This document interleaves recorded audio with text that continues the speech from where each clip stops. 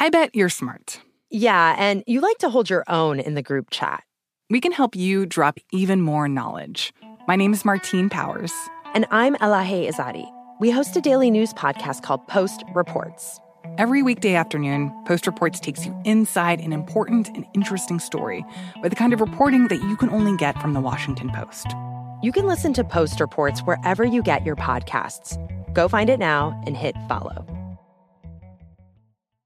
What's up, this your boy Lil Duval, and check out my podcast, Conversations with Unc, on the Black Effect Podcast Network. Each and every Tuesday, Conversations with Unc podcast feature casuals and in-depth talk about ebbs and flows of life and the pursuit of happiness. Unlike my work on stage, I tap into a more serious and sensitive side to give life advice and simply offer words of encouragement, yet remind folks to never forget to laugh. Every Tuesday, listen to Conversations with Unc, hosted by Lil Duval on the Black Effect Podcast Network, iHeartRadio app, or wherever you get your podcasts. Presented by AT&T. Connecting changes everything. Enjoy all your favorite sports like never before at BetMGM. Signing up and playing is so easy. Simply sign up using code Buckeye and receive up to $1,500 back in bonus bets if you don't win your first bet. When you register with BetMGM, you can get instant access to a variety of parlay selection features, live betting options, and the best daily promotions in the business. And with BetMGM at your fingertips, every play and every game matter more than ever. Place your moneyline, prop, and parlay bets with the king of sportsbooks today. Sign up using code Buckeye and receive up to $1,500 back in bonus bets if you don't win your first bet. That's right, up to $1,500. Again, sign up using code Buckeye and receive up to $1,500 back in bonus bets if you don't win your first bet. BetMGM and GameSense remind you to play responsibly. 21 plus and present in Ohio. Subject to eligibility requirements. Rewards are non-withdrawable bonus bets that expire in 7 days. Gambling problem? Call 1-800-GAMBLER in partnership with MGM Northfield Park. That's 1-800-GAMBLER. This is your moment, your time to shine, your comeback. You're ready for the next step in your career, and you want an education employers respect. So you're not just going back to school, you're coming back with Purdue Global. Backed by Purdue University, one of the nation's most respected public universities, Purdue Global is built for people who bring their life experience into the online classroom. Purdue Global, Purdue's online university for working adults. Start your comeback today at purdueglobal.edu.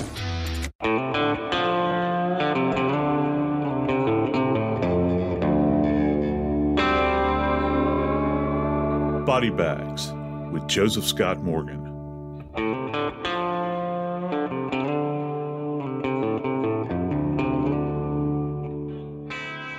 Many of us find ourselves in positions throughout life where we use those things that are at our disposal. We use those items that we have access to in order to complete a task, perhaps. I guess that some people would call these tools of convenience. I'm going to speak about something that we've referred to in forensics as weapons of convenience. Today, we're going to talk about a man who, out of sheer anger and rage, and maybe a healthy dose of suspicion, attacks another man and ends this fellow's life with a moose antler. I'm Joseph Scott Morgan, and this is Body Bags. Dave Mack, my buddy who's crime reporter for Crime Online, I don't know that I ever envisioned myself speaking about a case involving a moose antler. When I saw the story and I began to dig into it a little bit, I was shaking my head saying, did I just read this correctly? I'm kind of a frustrated historian, and I love history. I love Native American history, and I love learning about tools and things that were used. And I'm thinking, who in the world would even have access to a moose antler? And as I began to dig further and further, this story just really captivated me, and I began to think about instrumentalities of death. And boy, do we have one today. Usually when you are talking about a crime, boy, you don't want to say killing people is normal, but there are normal aspects to a murder, things that we are accustomed to hearing. Certain types of weaponry comes to mind. But when you start mentioning a moose antler, when I picture an antler, I think of a deer antler with a hard, bony type structure with points on the end. And in that, I could see how somebody might use that antler as a weapon. But moose antlers aren't like that, are they? They're kind of flat. They're dish-like in shape, I guess, to a certain degree, or bowl-like presentation, and kind of concave, I guess, rolling outward. And they have prongs all along the edge, but they're not necessarily sharp prongs. But you can look at this thing and tell that if this animal that's arrayed with these things chooses to do harm, they could do great harm. There's all kinds of stories about how aggressive these animals are, particularly when you've got a cow with a calf. They will spare no one. And you hear that a lot in the animal kingdom, but moose have that reputation as an animal you don't want to cross paths with. They can be aggressive. They're very territorial. And territory is interesting in this case because it involves a geographic location. It's not in Canada. It's in the United States, but buddy, you can almost see Canada from there. The area where this case actually occurs is within the range of the North American moose population. We don't have them all over the place. You and I are old Southern boys. If I saw something that big with a set of antlers on it, I'd fall over and die. Down here, we see white-tailed deer. That's about the extent. And we see antlers laid on the forest floor. If you go for a hike, you'll see them. They're shedding. But I don't know what I would do if I walked out into a forest and looked down the ground and see something that could be potentially, if you put them both together, 6 feet in width and can weigh up to like 30 pounds. It's astounding to me, the size of these things. That's just not the type of thing I would think to convert into a weapon of mayhem. So adding that to the mix, we can actually back up a little bit here. And the actual story centers around a 27-year-old dad and a 77-year-old retired guy. They have actually been butting heads for quite some time. Levi Axtell is the 27-year-old dad. Lawrence V. Scully, the 77-year-old. And in this case, the victim, Mr. Scully, in 1979, was convicted in Minnesota of sexually assaulting a 6-year-old girl. He was convicted and he was sentenced to prison, where he was there for a little over 2 years. He was released from prison in 1982. Since that time, it appears that Mr. Scully has lived a normal life, has not run afoul of the law that I can find. And I'm looking for this. I'm not seeing anything. I'm seeing that Mr. Scully ran for mayor in 2014. He lost. Other than that, we don't have much until 2018. In 2018, Mr. Scully and Mr. Levi Axtell had their first encounter, legally speaking.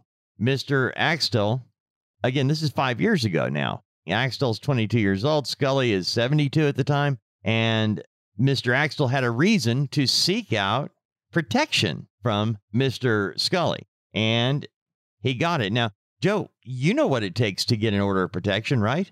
It's not something that you just simply walk in and say, I want one, and they hand it down. It requires some demonstration to the court that there is a need. And of course, since Scully had this prior conviction as a sex offender, it's certainly going to catch the eye of the court. If a citizen walks in and says, well, this is my reasoning for it. And apparently, according to the perpetrator here, Levi Axtell, he opined that Scully was stalking his daughter. Now, I think at the time, his daughter was less than 2 years old, but she was being taken to a daycare. Well, his idea was that Scully was sitting in his van outside of the daycare watching the comings and goings of small children. Dave, you're a dad. I'm a dad. Do you remember what it was like when you're particularly a new dad?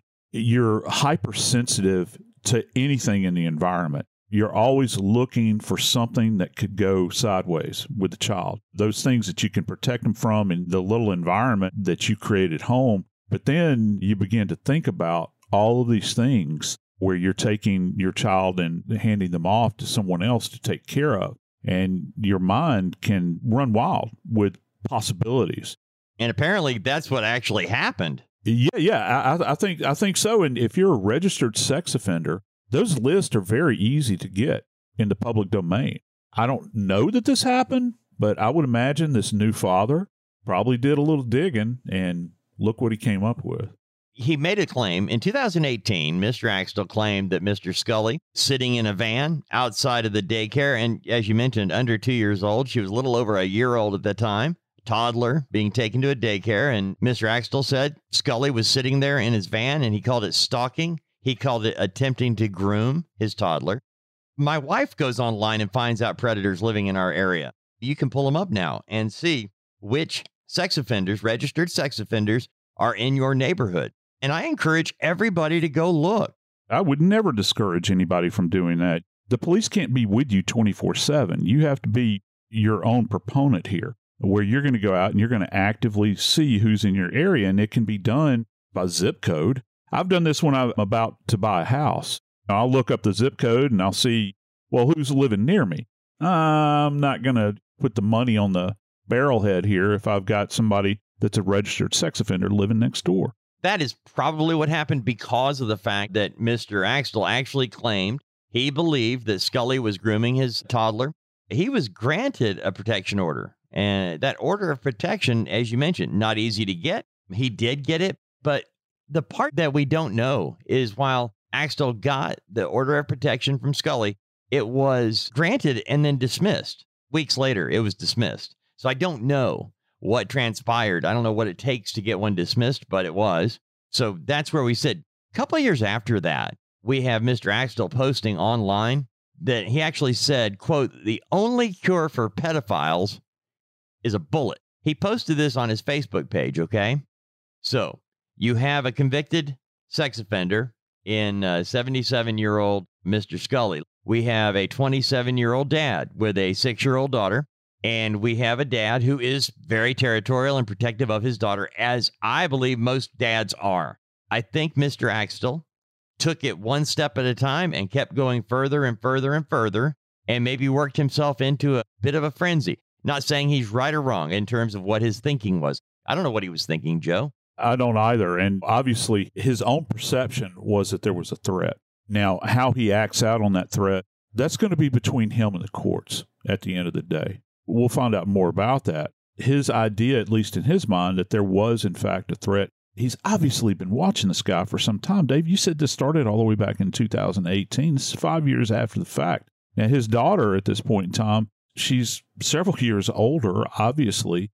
And the idea that initially he's using the term stalking and grooming for a 22-month-old child, I don't know how that is necessarily possible, because that's something that with most investigations, if they're going to be kind of tracking an individual and watching their behavior, most of the time requires some kind of one-on-one contact with the targeted individual, with the child. Can't imagine that back then there was evidence of that going on. Now, if he's staking the place out, if he's staking out the daycare, he's parking out there. We mentioned early on, if you're going to get this protective order, it really makes me wonder, did he do any kind of videography back then? Did he take still images of this guy's van parked out in front of the daycare? Did he capture the license plate in the foreground with the daycare in the background? Now, I could see that potentially being compelling to the court, particularly given Scully's prior history. But it's going to be very difficult to get that without some kind of substantive evidence. And the fact that they pulled it so quickly, I can see how that would lead to a level of frustration that somebody already has kind of this heightened alert going on with them. I'm glad you pointed that out, because this is 5 years ago. Scully is 72. Mr. Axtell is 22 at the time. Remember when you were 22? Sometimes that fuse was a little bit shorter than it needed to be. Scully is the convicted pedophile. He served time in prison for sexually abusing a 6-year-old child in 1979. Now, flash forward, it's 2018, and Mr. Axtell actually goes to court and files paperwork to get an order of protection because he has seen Mr. Scully sitting in his van near the daycare. And according to the paperwork that Axtell filed to get the order of protection, he said, quote, "He has been there many times stalking children in his van. He is a convicted pedophile, and him stalking and attempting to groom my daughter is completely inappropriate and needs to stop."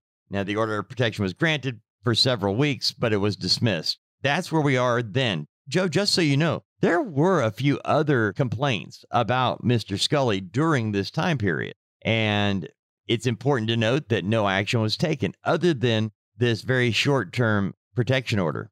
That's important, particularly if you have a history that's ongoing. And if there are other events that are attached to this individual that are outside of Mr. Axtell's actions, that could be rather probative. If the court is being asked to issue this order of protection, for this child. And then there's other people that are saying things, or there's other instances.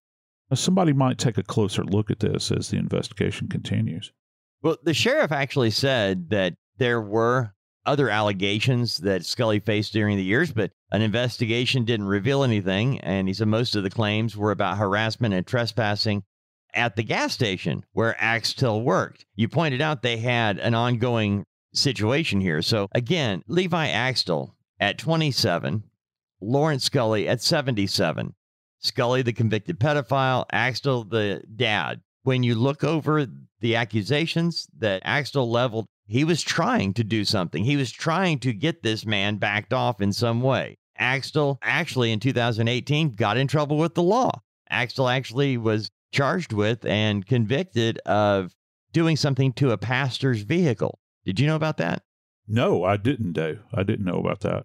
I'm looking at the years here, and I'm looking at 2018, where Axtell has a young daughter. He is watching this convicted pedophile. He's making accusations with the proper authorities. And meanwhile, he actually is also getting in trouble himself. He was actually not living a laid-back life, I guess is the one way to say it. We have a little girl here, we have a dad, and we have the convicted pedophile.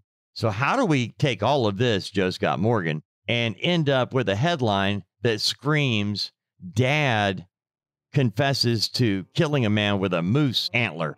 I know this, with such a level of violence and a blood-covered confession, this is something that's going to have to be explored a bit further.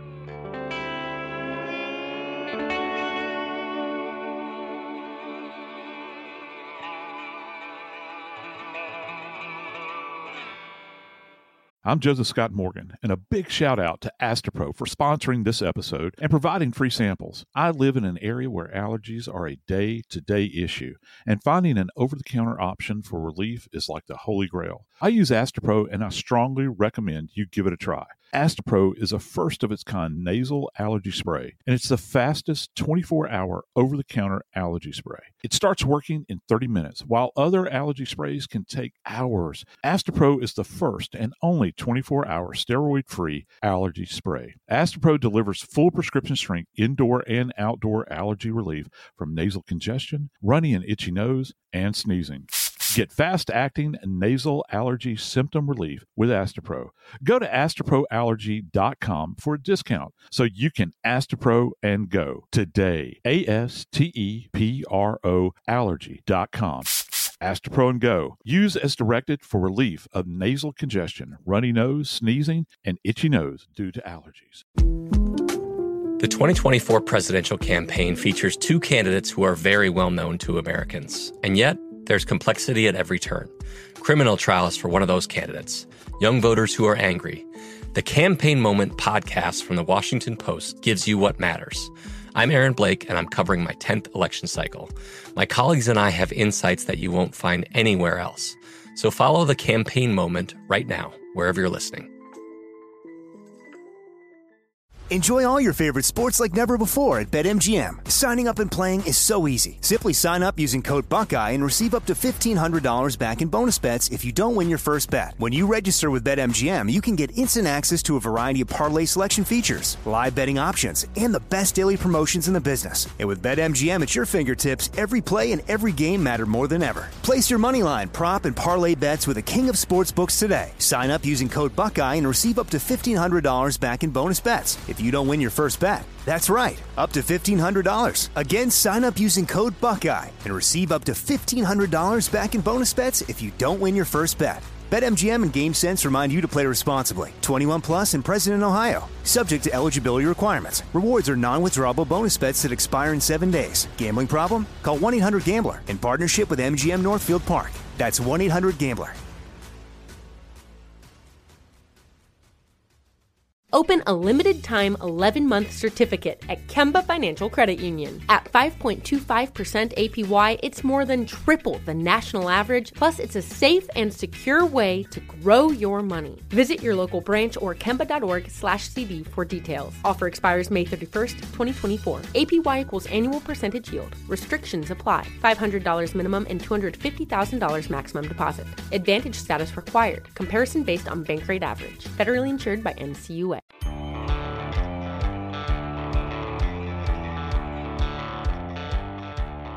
So I'm just kind of imagining this scenario in my mind. And the thought that is coming to me is being a young uniformed officer. Maybe you're on desk duty. Maybe the shift is coming to a close. Maybe you've just had one of those days where you just had more than you can stand as a police officer. And trust me, police officers have a lot of those days. And all of a sudden, you look up, and what comes into your field of vision? You've got a young man covered in blood. He drops to his knees in front of you, interlocks or interlaces his fingers behind his head, looks up, and states, "I have just killed somebody." I don't know what my reaction would be, Dave. How about you, man? I know that you have worked around law enforcement.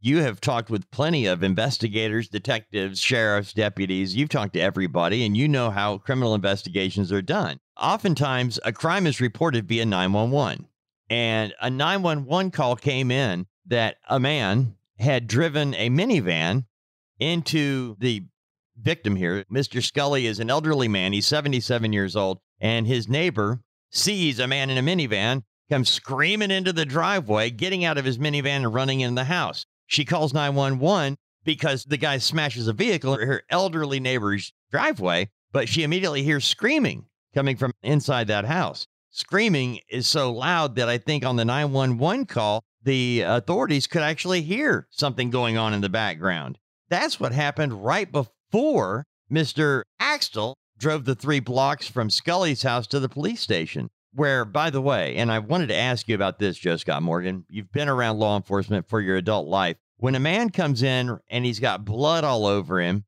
and he gets on his knees at the police station, interlaces his hands above his head like he's doing an episode of Cops, and police are there trying to find out what happened, and he reeks of alcohol, do they immediately assume everything he's going to say is the absolute positive truth, regardless of what he says? No, they don't. You have to treat everything with a level of skepticism. And the way the police would handle this initially, I think, is that if you see what appears to be blood, and no matter what they are saying at that time, they still have to assess this guy for an injury, because you're thinking, is he out of his mind? Has he injured himself? You're thinking about safety. You're thinking about this guy's safety. He's a citizen. You're thinking about the safety of everyone else. So once he has been restrained, you're going to start, if you're the police officer, hopefully you're putting on your gloves, right? And you're getting this guy into a position, whether it's laying face down on the ground, whether it's standing him up so that you can do a full visual assessment. And they'll go from the top of his head to his feet. The police will run their hands through his hair to see if they can source the blood. If they pull it out and you just got free-flowing blood coming out of his scalp somewhere, they're going to look at the back of his head, his neck, his chest. They'll look everywhere. They'll lift his shirt up. They'll look to see if this guy has any injuries. Let's just suppose that he is telling the truth and he's murdered someone.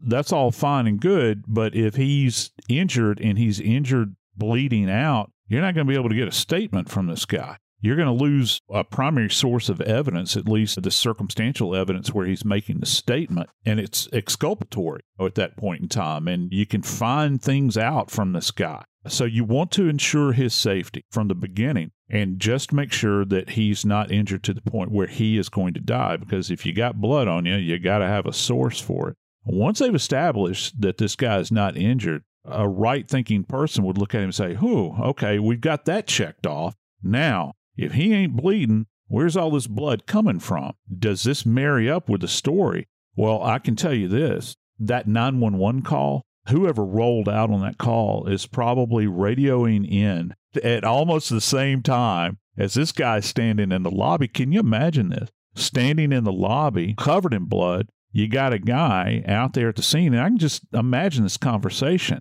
Police go over to their own band. You hear the repeater kick on when they're talking to headquarters, but cops have the ability to flip over to another channel that you can't listen in on. They can talk directly to one another over this channel. They'll say, go to direct. And within this distance, this is almost like line of sight broadcasting. If you're only merely blocks away, this is an easy conversation to have. So you're telling me, Jim, that you got a guy there at the station house that's saying he murdered a guy here at this address and he's covered in blood? Okay, I've got a few answers for you out here. they're marrying this information up at this point in time. So once you've established that, hey, this guy is probably telling the truth, this person who has just made this confession becomes arguably one of the biggest pieces of evidence you have. And I'm talking about his physical person. He has to be secured. All of the clothing he's wearing has to be secured. You cannot allow him to wash his hands. You cannot allow him to wash his face.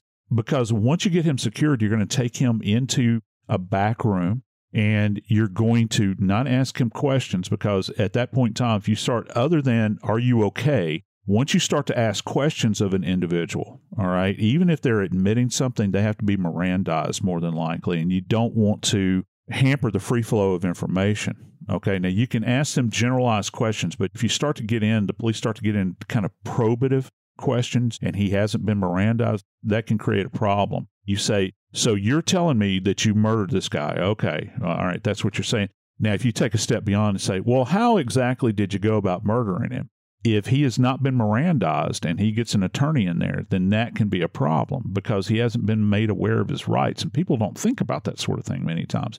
I'm glad you brought that up, Joe, because that actually comes into play here. One thing that seemed to really frustrate Axtell, well, first of all, he was intoxicated, okay? Covered in blood. He goes in, gets on his knees, puts his hands on his head, and he is demanding that they handcuff him because he will hurt someone else. That's what he's telling them. And I'm thinking, wait a minute. He expected to go in, make his admission, they cuff him and take him off. But that didn't happen because the police are trying to ascertain what's going on. What is actually transpiring here? And they're not going quick enough. That's why Axtell says, look, either you handcuff me or I'm hurting somebody else. And it's because of what you just explained. And is he in such a heightened state at this point in time? He's highly agitated, coming from what turns out to be a horrific scene. He's witnessed this. He's participated by his own admission in this. He's probably wanting to keep the demons at bay at this point in time. Because first off, you had mentioned that he's inebriated. We don't know at what level. Something else that can be explored by the police at that point in time. They will probably want to get a medical assessment on him. I don't know that the police would have been even more shocked if an alien had landed on Earth and walked in. That's how bizarre this is. This is a very Hollywood moment. As a matter of fact, you and I had talked about this off air. It's like he had just watched the movie Seven. Spoiler alert. I've always wanted to say that on air. I've never had an opportunity to say that. But if you've never seen Seven, one of the big scenes in this movie is where Kevin Spacey walks in to the police station. He kneels down on the floor in this police station, interlaces his fingers behind his head, and demands that he be taken into custody. Admits at that moment in time that he's committed all of these heinous crimes. It's almost like this guy had that awareness, because it seems like it duplicates that scene in that movie. I wonder if they'll come up with that as a defense. One thing you got here, Joe, is the weapon he used, not just the moose antlers, but he actually used a shovel. And according to him, he pulls into the driveway and just grabs the shovel. He didn't show up with a shovel as his preferred choice of weapon. He picked it up off the deck as he was on his way in. That's an excellent point, because perhaps if you are of a mind here and you're trying to defend this guy, you're going to grab onto any scrap that you can, right, Dave? So in this case, the attorney would say, well, this is demonstrative of the fact that my client is just in a heightened state of rage here. He's being fueled by anger. He's being fueled by alcohol. He's frustrated with the police and the courts because they won't do anything. He didn't know what he was going to do when he showed up there. To demonstrate that, he didn't even show up with a weapon. He grabbed a shovel off of the front porch that was laying there at his feet. And this, of course, becomes what I'd referred to earlier. And we talk about this in forensics a lot. It's called a weapon of convenience. Now, you see this a lot in domestic battery cases where people will get into a fit of rage and they grab the closest thing they can, not considering necessarily the utility of it. It's one thing if you grab a baseball bat, because you can think about the use of it. It has a handle. It's meant for swinging. It's weighted at one end, as opposed to, I don't know, a lamp. You got a lampshade. Yeah, you could do damage with it, but it's not the same as swinging a baseball bat. Well, who knew that there would be a shovel on the front porch? He shows up, he grabs a shovel. It's obviously highly effective, but it's not necessarily the best type of weapon that you could utilize to bring about somebody's death. And that's exactly what he did. That's where the moose antlers come in. He uses a shovel the neighbor on the 911 call hears the screaming. And by the way, we do know that 77-year-old Lawrence Scully didn't just sit there and take it. He did have defensive wounds on his arms. He was trying to stop the blows from the shovel, which, again, I'm thinking using a shovel as a weapon, you've got a couple of different things. You've got the actual shovel head that you could use to batter somebody with. You've also got the sharp end of it, the metal blade part that could be used almost as a cutting device, slicing with that one. And I'm wondering, when you have done this your whole life, have you ever seen somebody use garden equipment as a tool? I mean, as a weapon, rather. Yeah, I have. There's a reason I'm an old soldier. One of the things that we were taught early on, if it ever comes down to it, you can use what we refer to as an e-tool as a weapon. And the e-tool is essentially the little shovels that you carry in your backpack. You carry an e-tool that's attached to your backpack, and it can be used not only to dig holes with, which unfortunately I dug more than my share, but it's also got a bladed end. But the difference with a military e-tool is that it's small. It's much smaller than what you would think, say, for instance, a garden spade or even a big construction style shovel is. And you don't really know the shape of the shovel. Is it a spade-shaped shovel, or is it one of these kind of big flat shovels that you would see somebody hefting gravel with, for instance? I do know this. The injuries that Scully sustained are going to be some of the most complicated that we've ever discussed on Body Bags.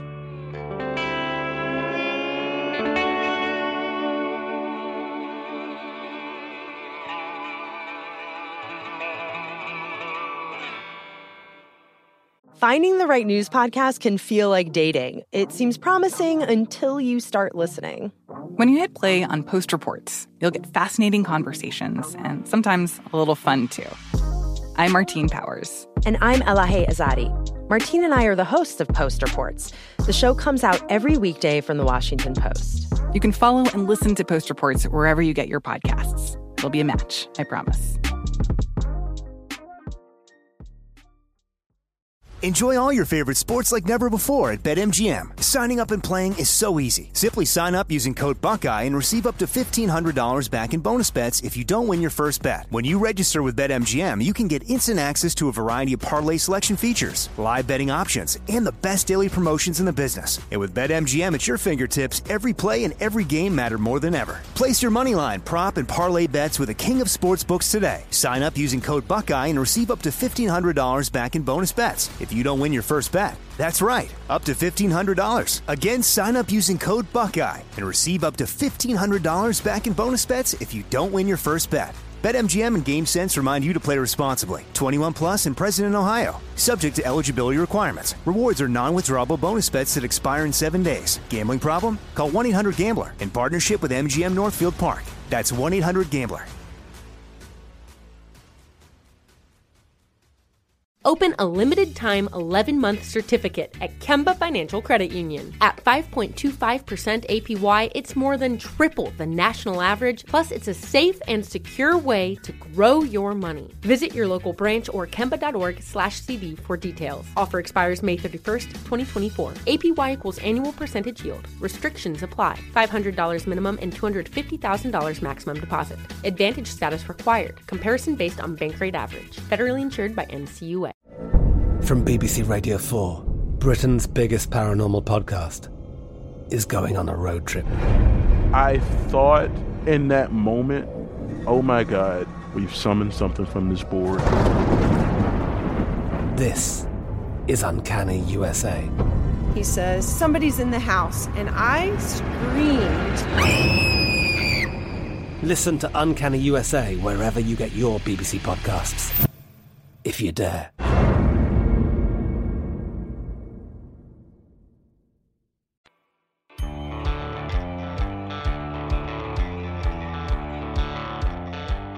Many times when you're trying to assess injuries in the medical legal world, you have a forensic pathologist that has a body on a table, or maybe you're the ME investigator that's out at the scene trying to make sense of this bloody mess that you have in front of you. It can be a rather daunting task. And in this particular case, what we're going to be looking at is a combination, I think at least, of both potentially sharp force injuries as well as blunt force injuries. I think we're going to have to break that down for him, Dave. There are so many different things happening here in this instance that I don't know how you, as a forensic person, go into trying to figure out what happened, because there's going to be blood everywhere. You're going to have defensive injuries. You're going to have a big mess. I'm assuming you're going to have puddles of blood. You're going to have splatter all over the place, probably on the ceiling, the walls. When you get to the scene, what are you going to do to divide and conquer the situation and figure out what happened? One of my big heroes in forensics of all time is a guy named Dr. Thomas Noguchi. And for those that don't know Dr. Tom, he was the chief medical examiner / coroner for LA County. He's referred to by many as the coroner to the stars. And Dr. Noguchi stated that he had a problem when he first started working, going out to scenes involving these horrific cases. And keep in mind, he's the guy that actually did the autopsies in both the Tate and the LaBianca cases out in L.A. He also did John Belushi and Marilyn Monroe. I mean, you name it, he was involved in these cases. But one of the things that Dr. Noguchi wrote about in one of his books, which I highly recommend to anyone, if you want a not-so-technical view of the world that we inhabit, that he had a problem when he would walk into the scene of focusing only on the bodies. This guy was so bright in such a simple way. He actively determined that when he would approach any scene, the first place he would always look was up.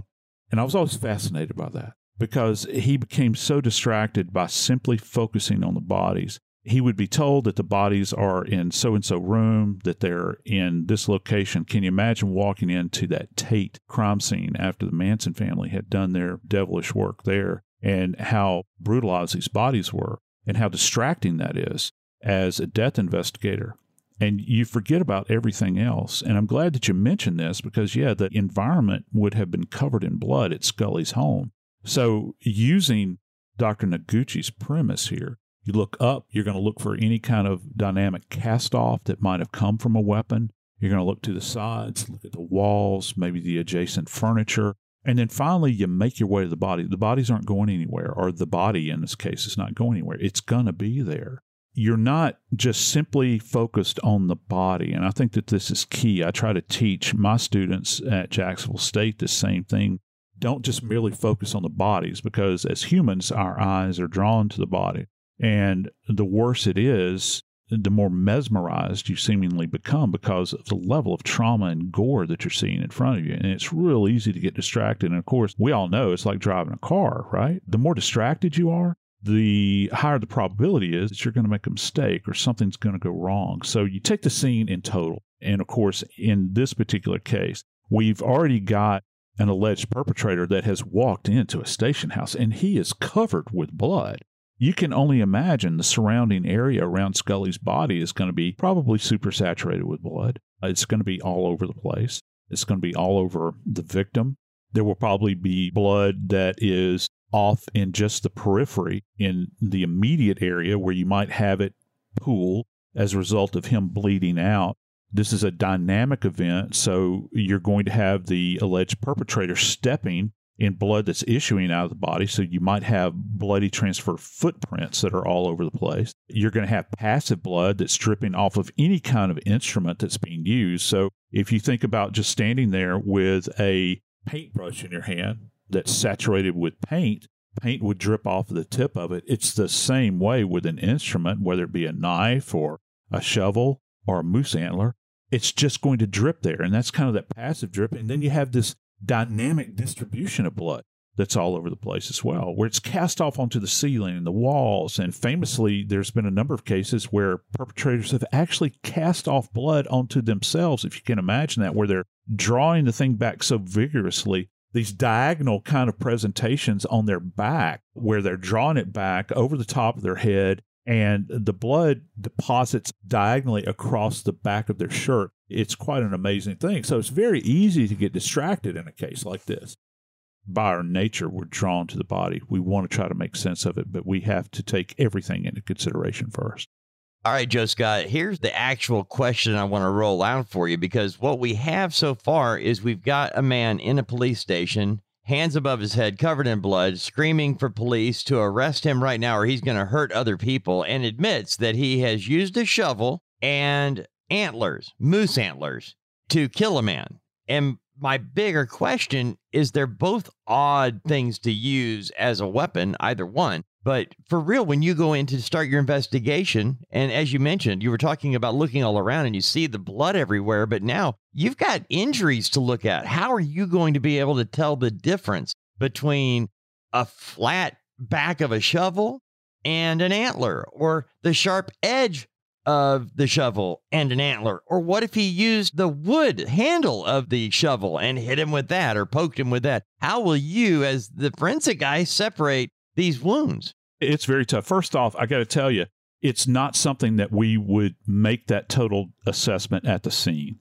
It's impossible, and you're going to wreck your case if you do that. That's why bodies need to go to a morgue. They need to go to an autopsy station. For folks that have never been into an autopsy room, it's lit much like a surgical theater. You've got these very brilliant lights that kind of blast away any shadows that might be indwelling there. And so that's the first thing you want to do, eradicate all the shadows. And then you're going to have to clean the body up. But of course, we'll document it with photography first in its untouched state. So you photograph at the scene, you photograph at the morgue, and you photograph before and after images, essentially, because these injuries are going to be so over the top, Dave. They're going to be what we refer to as communicating injuries. This is what you're dealing with. If you just take the shovel alone, and I have had people that have been killed with shovels. I remember a fellow right off the top of my head that was beaten to death with a shovel, and the injuries were all about his head and face, and that the leading sharp edge on the shovel was not used in this case. I have had another one, though, where an individual was essentially chopped with a shovel. Those injuries look completely different because the chopping injuries with the leading edge, that blade, well, it could look like an axe. It could look like a meat cleaver. It could look like a hatchet. And so those are going to be closer to sharp force injuries. Let me kind of give folks at home an idea of what this looks like. If you have someone that is beaten, those injuries that arise from that are going to be what are referred to as lacerations. These are going to be jagged, irregular style injuries. And if folks at home will take their fingers and interlace them and then just kind of gently pull them apart, that's what we refer to, we look for something called tissue bridging. And that's how we delineate between blunt force and sharp force. So with blunt force, you'll have these little strands of tissue that still connect to either side of the injury. But if you have a sharp force injury, the edges are going to be very clean. The margins will be very clean because you've got a milled edge that's cutting through that tissue. That's kind of how we delineate. Also with lacerations, you're going to have contused areas because this is an impact area. It's not just the area where the skin tears, because that's what a laceration is. The skin is kind of ripping in two. You'll have associated bruising or contusion around that area, more so than you will with an edged weapon. Now, the handle, you'd mentioned that. If someone is being beaten with the handle itself and you've got this weighted shovel head on it, and the shovel head doesn't even have to make contact with the body, you're going to get these linear contusions, which are quite striking, and you can kind of make those out depending upon where the body is hit. But now, you know how I said that you've got communicating injuries. The story is that the perpetrator, alleged perpetrator here, had beaten him 20 plus times with the shovel. And they say beaten. We don't know if it's actually beaten or these are chop injuries or if he was impaled in some way. We don't really know. We don't know what the condition of the shovel is. But then, quote unquote, according to the sheriff, he picks up a moose antler. One has to assume the moose antler is just laying in the house. I don't know. Maybe it's a decorative item. These things, as I stated early on, they can weigh up to 30 pounds, Dave. The Native Americans use these as tools, as like war clubs. So it's nothing to sneeze at. I'm picturing this in my head, Joe, and I'm thinking, okay, the shovel I get. But the guy has lost his cookies. He comes slamming in the driveway. He's running in the house. He's going to do some major damage to this man. He's just reached his point of no return. He's alcoholed up and he's going in. So I get the shovel. But what drives a man to look and say, I need to finish this guy off, and the shovel just won't do? That's not something I see as a weapon.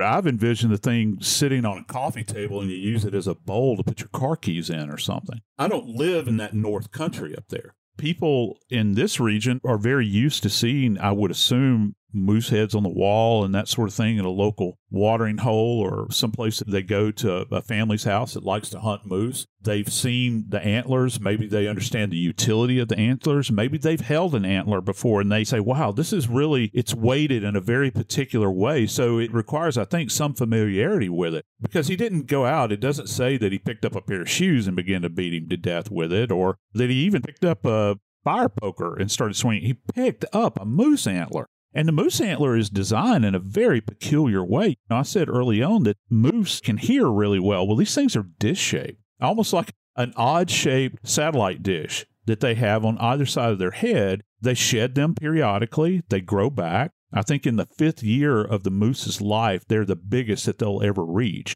These things are conductors for sound as well. And I would assume that when you pick them up, there's a perceptible weight and maybe a balance to it. Maybe the alleged perpetrator picked some up in the past and said, wow, this might be something you could use as a weapon. And, he grabs the shovel. Maybe the guy is not dead yet. And he says, well, I'm tired of swinging this long-handled shovel. Let me find something that's a bit more compact. You remember when I was talking about the E-tool earlier that you're issued in the military? It's more compact than a regular shovel. You can perhaps get a bit more leverage with it to direct that energy onto the body. And of course, there lies a moose antler. Now, I think for me, as someone that's never had any kind of experience whatsoever examining this kind of insult to a body, I'd be intrigued as to what these injuries look like, because they're going to look different than any other kind of blunt force impact. The edges of the antlers also they're not sharp, but they have these little ridges along the area. In a couple of these images I've seen,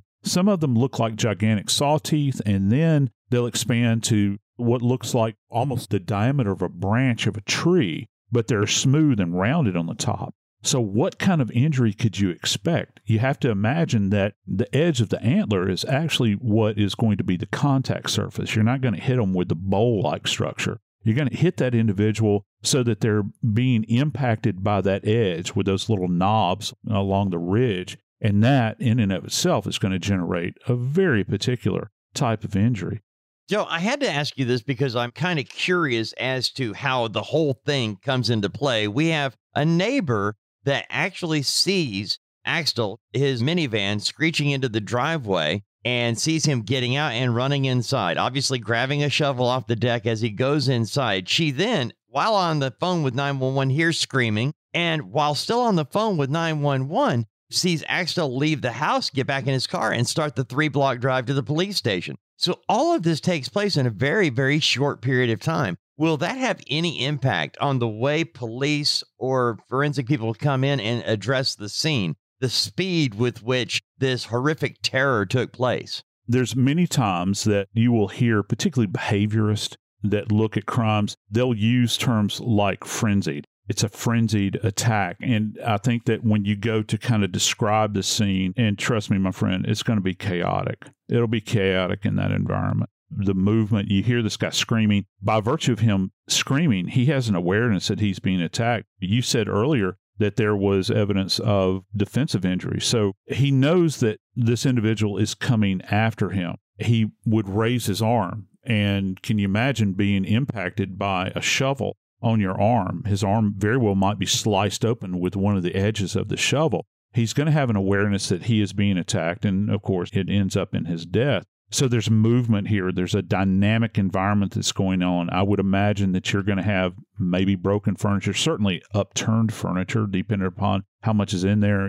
If you got trinkets on shelves, pictures on the wall, that sort of thing, a lot of that stuff you're swinging. Next time you go out to your shed, grab hold of your shovel and just consider it for a second and see how unmanageable this thing is if you're trying to use it as a weapon. You'd have to kind of choke up on it like a baseball bat in order to facilitate, and then it's going to impede your ability to utilize it because you got the rest of the handle. It's not the most efficient weapon. And you could see how he may have gotten frustrated along the way, and so that compelled him to ultimately pick up this moose antler that just happened to be laying there and finally finish Scully off. I'm Joseph Scott Morgan, and this is Body Bags.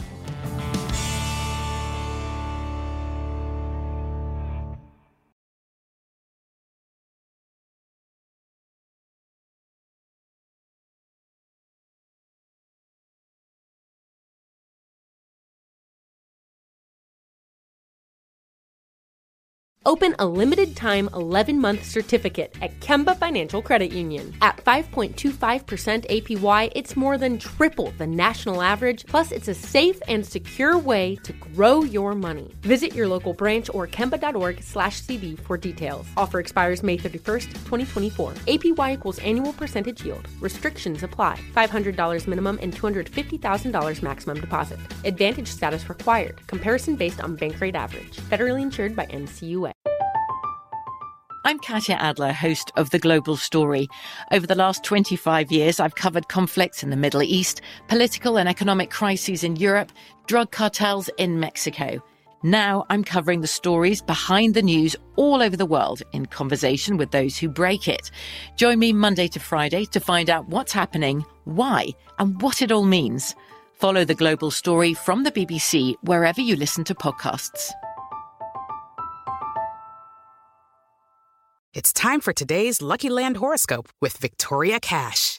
Life's gotten mundane, so shake up the daily routine and be adventurous with a trip to Lucky Land. You know what they say, your chance to win starts with a spin.